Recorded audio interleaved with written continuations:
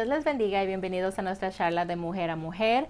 Mi nombre es Rosy y estoy emocionada de estar aquí con ustedes nuevamente. Hola Diana, ¿cómo estás? Amén, bendecida de estar una vez más aquí, ¿verdad? Es una semana corta, pero un poco cansada, pero bendecida de estar aquí una vez más, ¿verdad? El Señor nos dio una preciosa semana una vez más y estamos aquí una vez más para compartir la palabra con ustedes, que siempre es un gozo y una bendición para nosotros. Y también, ¿verdad? El domingo tuvimos un evento muy bonito. Estuvimos aquí en la iglesia disfrutando del 4 de julio.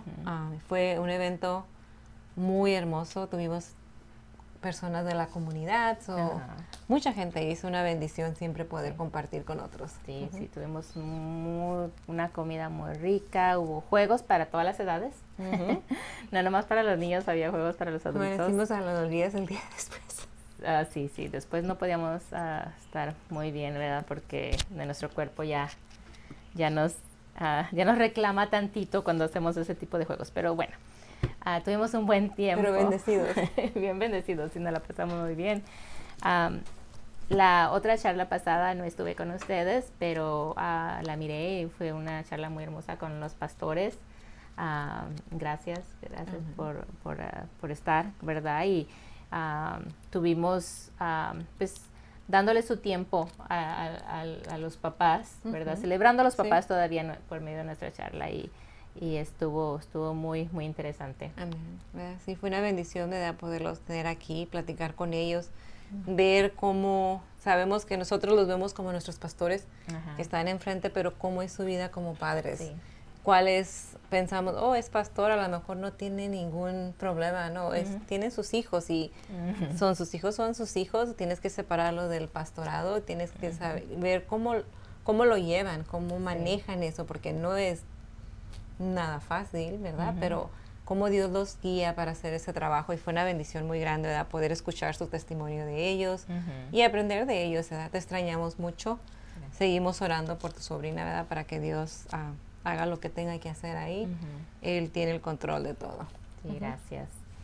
Y la última vez que estuvimos hablamos de la armadura, de poner toda la armadura de Dios, ¿verdad? Y ahora vamos a estar entrando un poco en cada armadura, cada parte, ¿verdad? Que nos habla aquí a Pablo. Y la primera, me gustaría que antes de comenzar es que leyéramos la palabra. Vamos a leer en Efesios 6, 10, del 10 al 18, porque yo pienso que es importante leer la escritura para que podamos saber de qué vamos a estar hablando, y ustedes que están en casa pueden compartir, pueden ir a su Biblia y pueden, si la pueden analizar y así poder saber de lo que estamos platicando. Amén. Su palabra dice, por lo demás, hermanos míos, fortaleceos en el Señor y en el poder de su fuerza, vestidos de toda la armadura de Dios, para que podáis estar firmes contra las acechanzas del diablo, porque no tenemos lucha contra sangre ni carne, sino contra principados, contra potestades, contra los gobernadores de las tinieblas de estos siglos, contra huestes de espirituales de la maldad en las regiones celestes. Por tanto, tomad la armadura de Dios para que podáis resistir en el día malo, y habiendo acabado todo esto, estar firmes. Estad pues firmes, ceñidos vuestros lomos con la verdad, y vestidos con la coraza de justicia, y los calzados los pies con apresto del evangelio de la paz.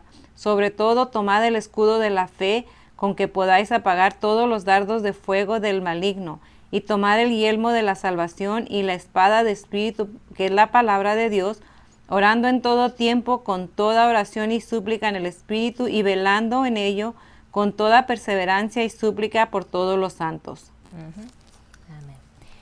Cuando yo leía la escritura, una cosa que se me venía a la mente es cuando habla aquí, el primero es el cinturón, ¿verdad?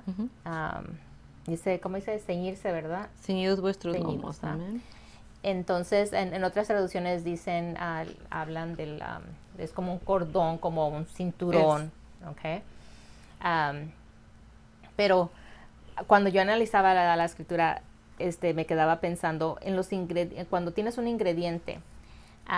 Dicen que el primer ingrediente de un artículo, vamos a poner de una soda, si el primer ingrediente es, por decir, azúcar, tú sabes que de eso tienes más.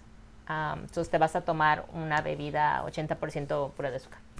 Entonces cuando yo miraba, ¿verdad?, la armadura, y cuando miraba que el primero era el cinturón, yo me ponía a pensar qué tan importante es, porque dice el cinturón de la verdad, ¿verdad? Y dice, habiendo ceñido vuestros lomos con la verdad. Entonces, esto es importante porque el cinturón, o sea, o el cordón, o sea, lo que ustedes querían, pero si miramos la armadura de los soldados romanos, es un cinturón así grandote, ¿verdad? Esa sostenía todo lo demás. O sea, si no se lo ponían, todo lo demás se iba a caer, ¿verdad? Entonces, yo pensaba, bueno, es importante saber la verdad. Poder defender, porque si vamos a ir a la batalla y no sabemos lo que estamos defendiendo, no sabemos lo que estamos peleando, entonces, no, o sea, ¿de qué nos va a servir salir?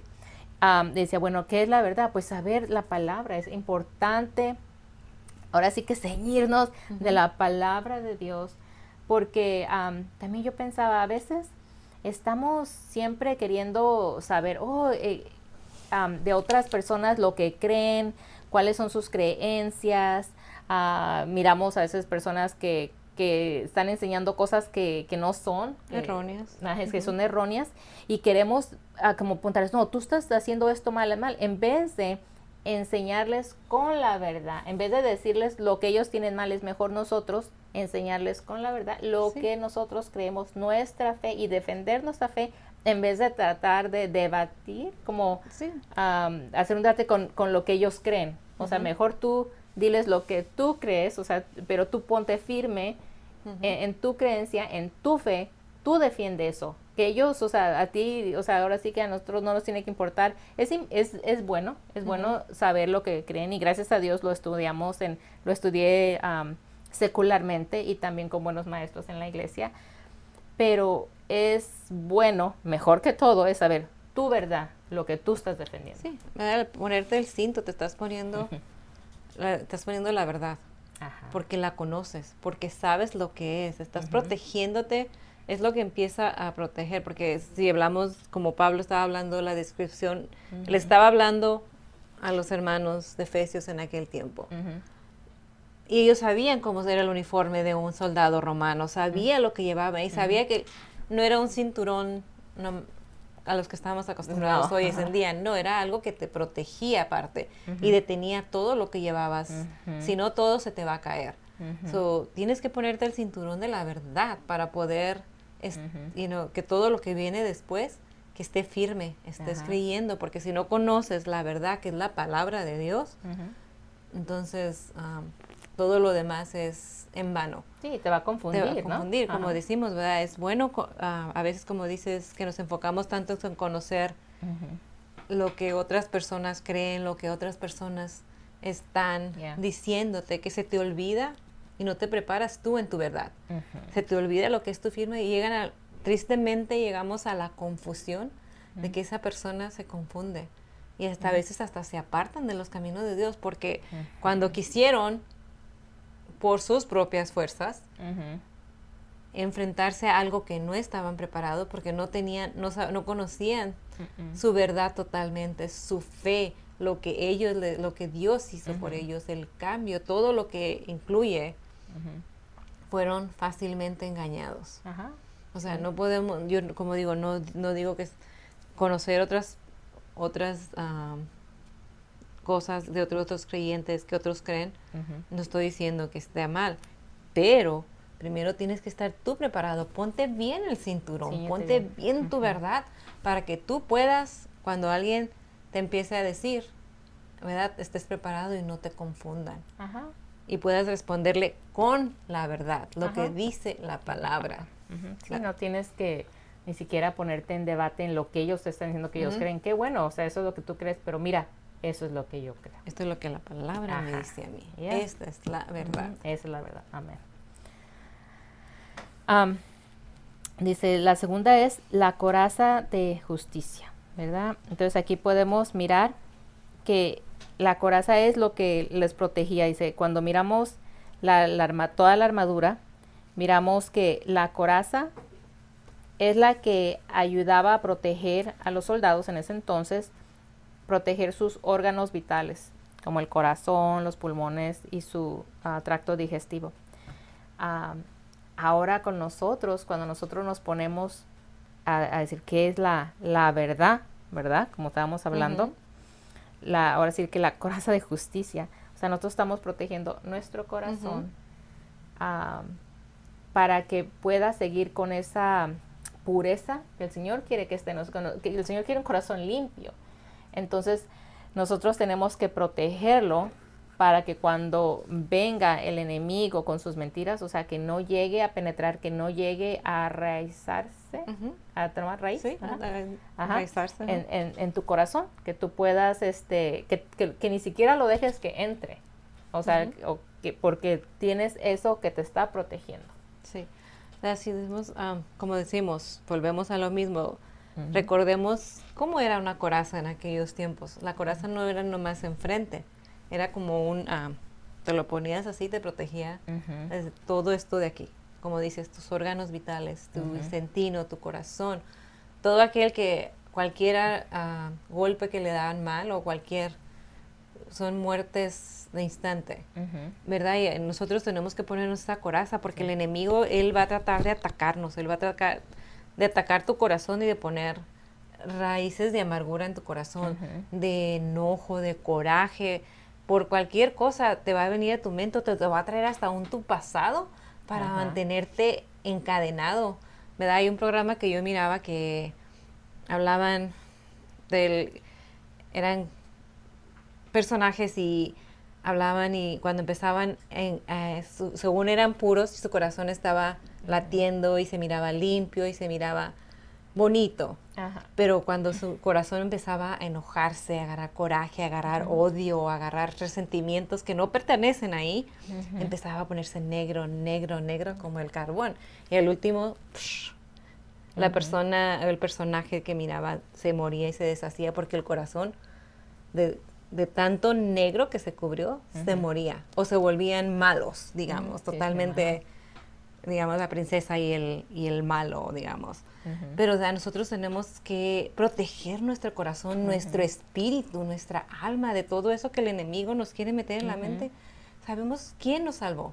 Sabemos si te quiere recordar tu pasado, no, dile no. Yo sé quién me salvó. Mi corazón lo voy a mantener limpio, puro y lavado porque fue lavado con sangre carmesí. Fue limpio. Él murió por nuestros pecados y Él lavó todo eso. Todo eso lo quitó y nosotros tenemos que ponernos esa coraje, protegerlo y siempre decir, no tienes aquí nada que hacer. Y protegerte, ¿verdad? De todo lo que el enemigo, porque el enemigo, ¿verdad? Supongamos, imagínate la coraza que estaba toda protegida. Trataban de meter la espada o lo que era con lo que le iban a dar el golpe. Trataban de buscarlo. El enemigo trataba de buscar cualquier lugar, chancita que tuviera para entrar. Sí. Y ¿verdad? Así es el enemigo. Él quiere buscar cualquier abertura que tú dejes que sea negativo y entrar en tu vida y envolverte. Por eso tenemos que ponernos esa coraje y estar protegidos. Y día a día, ¿verdad? Es algo que tenemos que hacer día a día. Día a diario. Sí, porque ahí es donde, como dicen, en el corazón, ahí es donde vienen los deseos. Y ya cuando tú puedes sentir, si tú empiezas a sentir como deseos que no sabes, que no le placen al Señor, hay que hacerlo, el cinturón más fuerte, para que tengas más fuerte tu corazón. Pero sí mantener nuestro corazón, ¿verdad? Siempre recto hacia el Señor.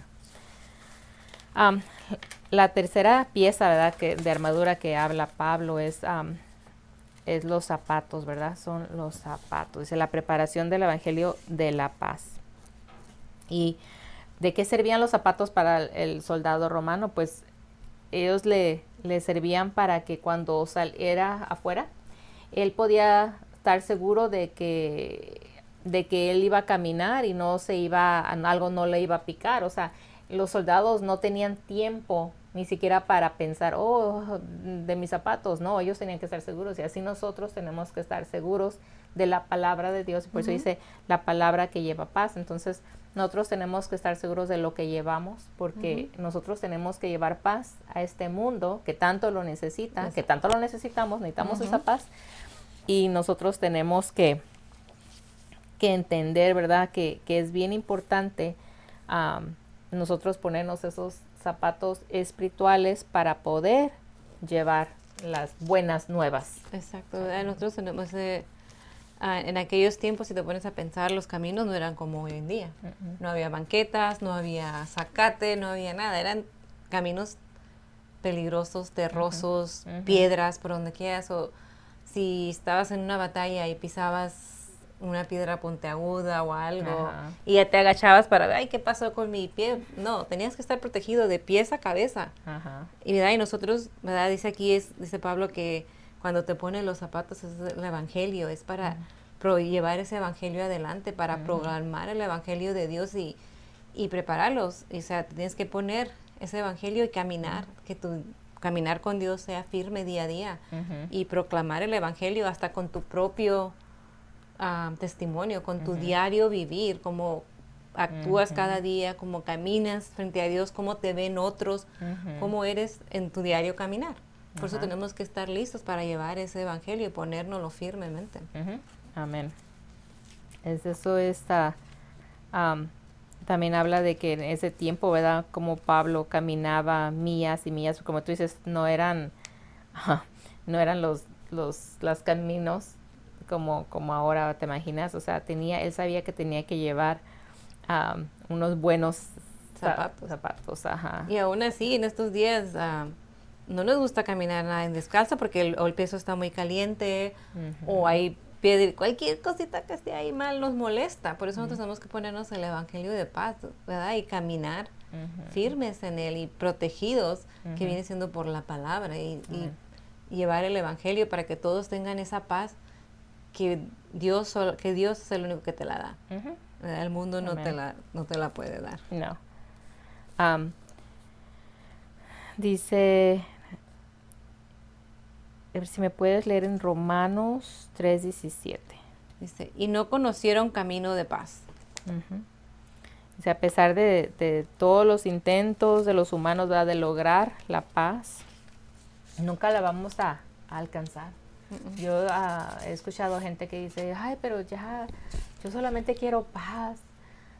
Y no nomás es decir quiero paz, nosotros tenemos que ir a la Escritura, porque la Escritura es la única que te da esa paz. Y yo puedo decir que para mí, cuando más triste estoy, o problemas que esté pasando, voy a la palabra y la palabra me da paz. Exacto. O si alguien... ¿vas a leer? Primera de Juan 2:6. Dice, el que dice que permanece en él debe de andar como él anduvo. Sí, y qué es lo que llevaba a Cristo. Cristo siempre llevaba la paz. Exacto, el programa es lo que proclamaba. Paz para tu corazón. Sí. ¿Verdad? Muchos tratamos, como dices, de buscar la paz en el mundo. Y tratamos de ver o pensamos lo que nos puede dar la paz, digamos, económicamente. Si estoy bien económicamente, todo está bien. Si estoy bien con mi esposo, todo está bien. Pero no es así. No.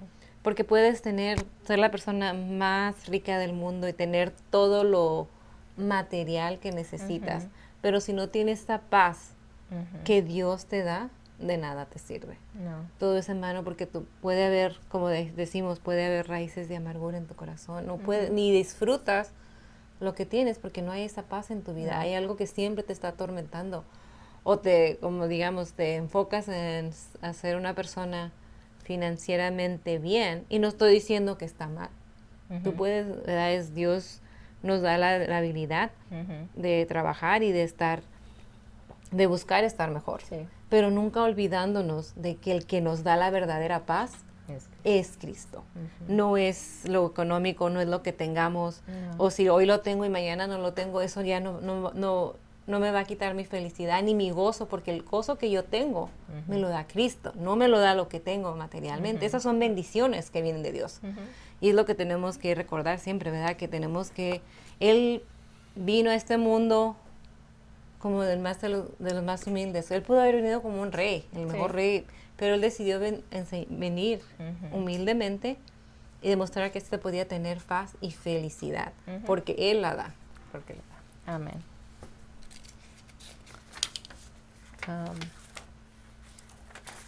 El otro es el escudo de la fe. Ese es algo también bien importante, porque dice que los escudos estaban cubiertos con una pesada piel de animal, y antes de una batalla sumergían sus escudos en el agua para que cuando los dardos de fuego los golpearan, la piel húmeda extinguiera los dardos. Dice, de manera similar, el escudo de la fe de un cristiano debe sumergirse regularmente en el agua de la palabra de Dios para que se reponga y sea completamente funcional. Y eso lo podemos leer en Romanos 10:17. ¿Qué dice? Sí, dice, así que la fe es por el oír y el oír por la palabra de Dios. Sí, eso ahí, ¿verdad? Nos dice, si nosotros, ¿verdad? Tenemos ese escudo que nos protege. ¿Qué nos protege? Pues la palabra de Dios. O sea, esa es la que te va a ayudar cuando algo que te tire el enemigo, que venga hacia ti, o sea, ya sea como a veces que nos sentimos por cualquier cosa, ¿verdad? Alguien dice un comentario y nos sentimos, o sea, que tú puedas poner ese escudo, ¿verdad? Y cuando digo escudo, la palabra de Dios que dices, no, Señor, no permitas, mi Dios, que esto me afecte. Entonces, me desanime. Ajá, o sea, entonces cuando tú haces eso, ya ahí tú estás poniendo tu escudo. Sí. ¿Verdad? Esa es la protección, porque tú sabes quién te salvó. O sea, porque tú conoces las promesas de Dios. Entonces, aunque las personas te pueden decir cosas, te pueden hacer, o tal vez tristemente puede venirte una enfermedad. Sí. Entonces, o sea, tu escudo va a mantenerse. Tu fe tiene que seguir firme. Ajá. Y dices tú, ¿sabes qué? Yo conozco la palabra. Tú tienes tu escudo, tú tienes tu armadura bien puesta. Sí. Yo me imagino, como dice la palabra, ¿verdad? Que lo que dice que era en aquel tiempo el escudo de la fe.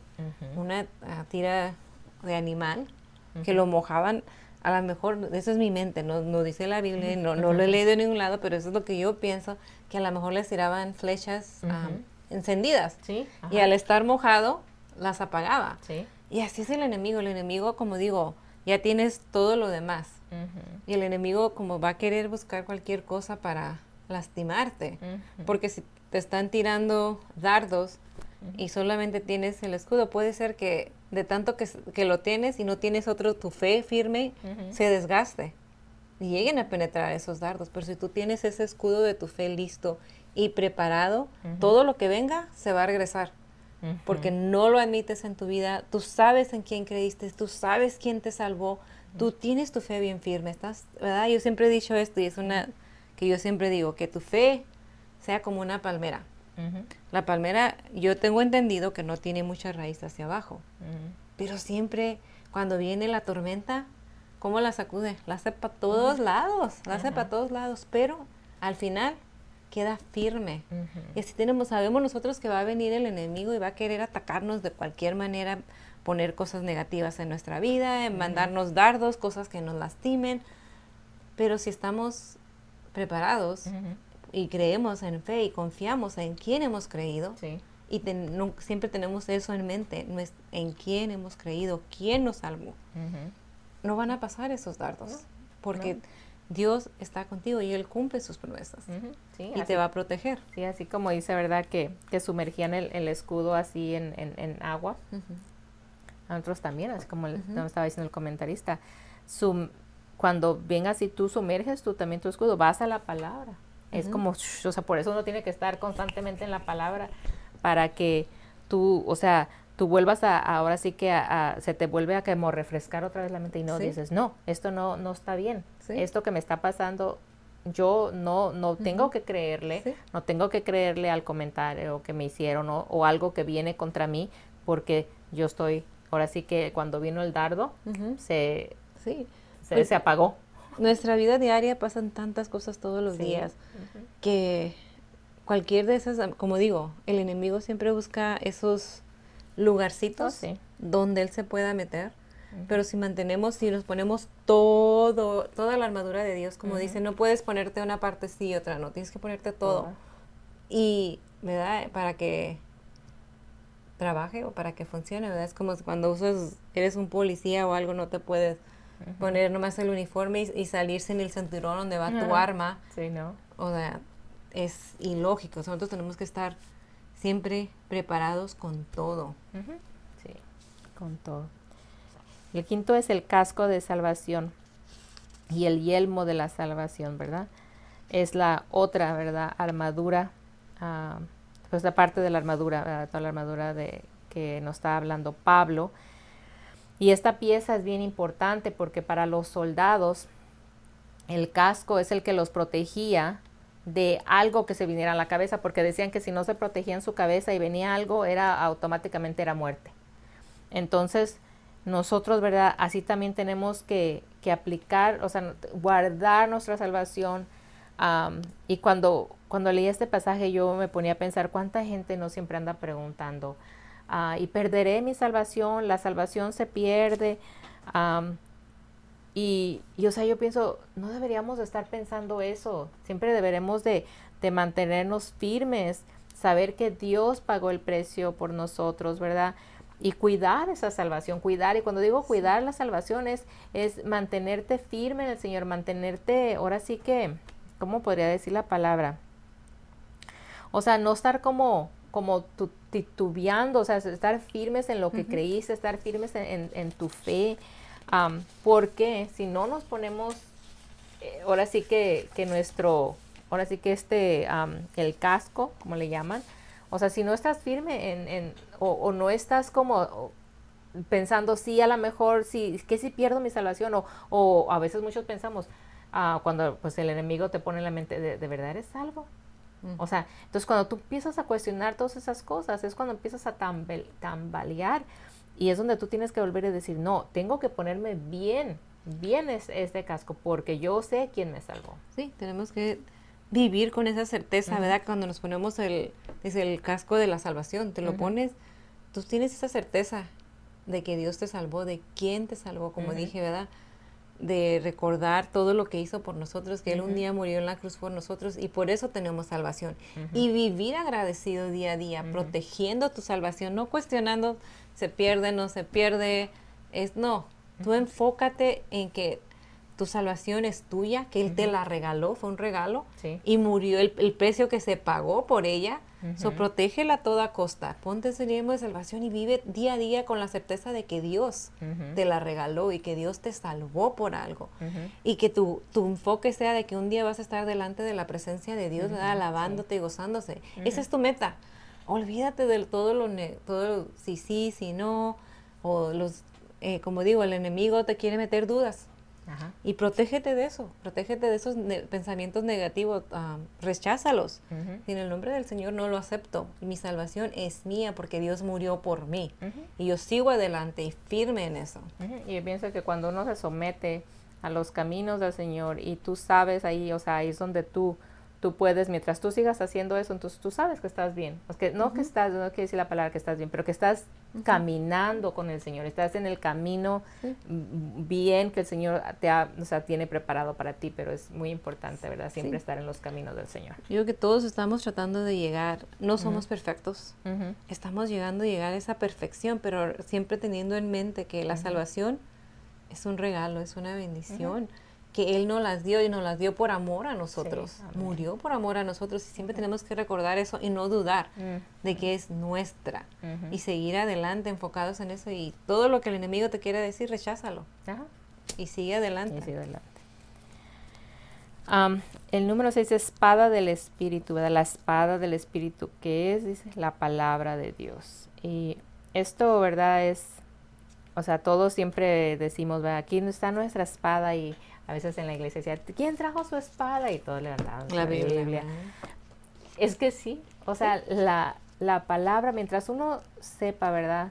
La palabra de Dios es la que te puede defender. es la que te ayuda a hablar, ¿verdad? A veces no tenemos que hablar nuestras opiniones, nuestros propios pensamientos, ¿verdad? Porque pues mi opinión puede cambiar hoy y mañana, pero la palabra de Dios no va a cambiar, ¿verdad? Entonces, todo lo que hablemos, todo lo que digamos, ¿verdad? Que siempre venga, ¿verdad?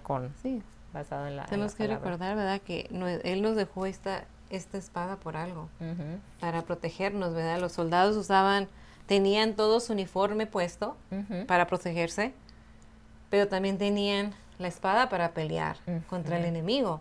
Y nosotros también, ¿verdad? Todo va de la mano, la armadura de Dios va de la mano. No te puedes poner simplemente los zapatos y no ponerte todo lo demás. O no puedes simplemente llevar la espada y no ponerte lo demás. Toda la armadura de Dios va completa y toda sirve para algo y toda trabaja junto. La espada en aquel tiempo la llevaban en el cinturón los soldados. Era donde se la colgaban, era parte de... Y nosotros también tenemos que llevar, ¿verdad?, en el cinturón de la verdad, dice, que la verdad está en su palabra. Y nosotros, como dijiste, no tenemos que usarla como digamos, tratar de debater o tener algo con alguien más por nuestras propias fuerzas o nuestras propias palabras. Tenemos que aprender su palabra y basado a lo que está aquí es como podemos defender su palabra, como podemos compartirla, como podemos decir, no lo que nosotros pensamos, yo creo que es esto, no. Es lo que la palabra me dice, que Él me salvó, que Él vino y murió por mí, y un día va a resucitar, y voy a estar en su presencia gozándome con Él. Todas sus promesas, todo lo que está aquí, ¿verdad? Es lo que nosotros tenemos para poder, ¿verdad?, salir adelante. Sí, y dice, aquí me gustó este comentario, dice, la explicación de esta pieza de armadura está en este versículo, es la palabra de Dios, y es la única pieza de armadura que es tanto defensiva como ofensiva. O sea, es de dos filos. Es una espada de dos filos. Dice, Greg Laurie explica con más detalle, cuando somos tentados, el arma más eficaz que Dios nos ha dado como creyentes es la espada del Espíritu, que es la palabra de Dios, ¿verdad? Es lo más eficaz, y también tenemos un gran modelo con Jesús. Cuando Él estuvo en el desierto, Él usó la palabra. Cuando el diablo lo estaba tentando, Él no usó sus propias fuerzas, porque Él podía voltear y mandar los ángeles a hacerlo, o en ese momento destruirlo, Él podía hacerlo. Pero no lo hizo, él usó la palabra, no usó fuerzas. ¿Lo quieres leer? Lucas. Está en Lucas 4, 1 al 3. Bueno, cuando habla de la tentación. Jesús, lleno del Espíritu Santo, volvió del Jordán y fue llevado por el Espíritu del desierto por 40 días y era tentado por el diablo. Y no comió nada en aquellos días, pasados los cuales tuvo hambre. Entonces el diablo le dijo, si eres el Hijo de Dios, di a esta piedra que se convierta en pan. Jesús respondió y dijo, escrito está, no solo de pan vivirá el hombre, sino de la palabra de Dios. Y lo llevó el diablo a un alto monte y le mostró en un montón todos los reinos. Y le dijo el diablo, a ti te daré toda esta potestad y la gloria de ellos, porque a mí me ha sido entregada, y a quien quiero se la doy.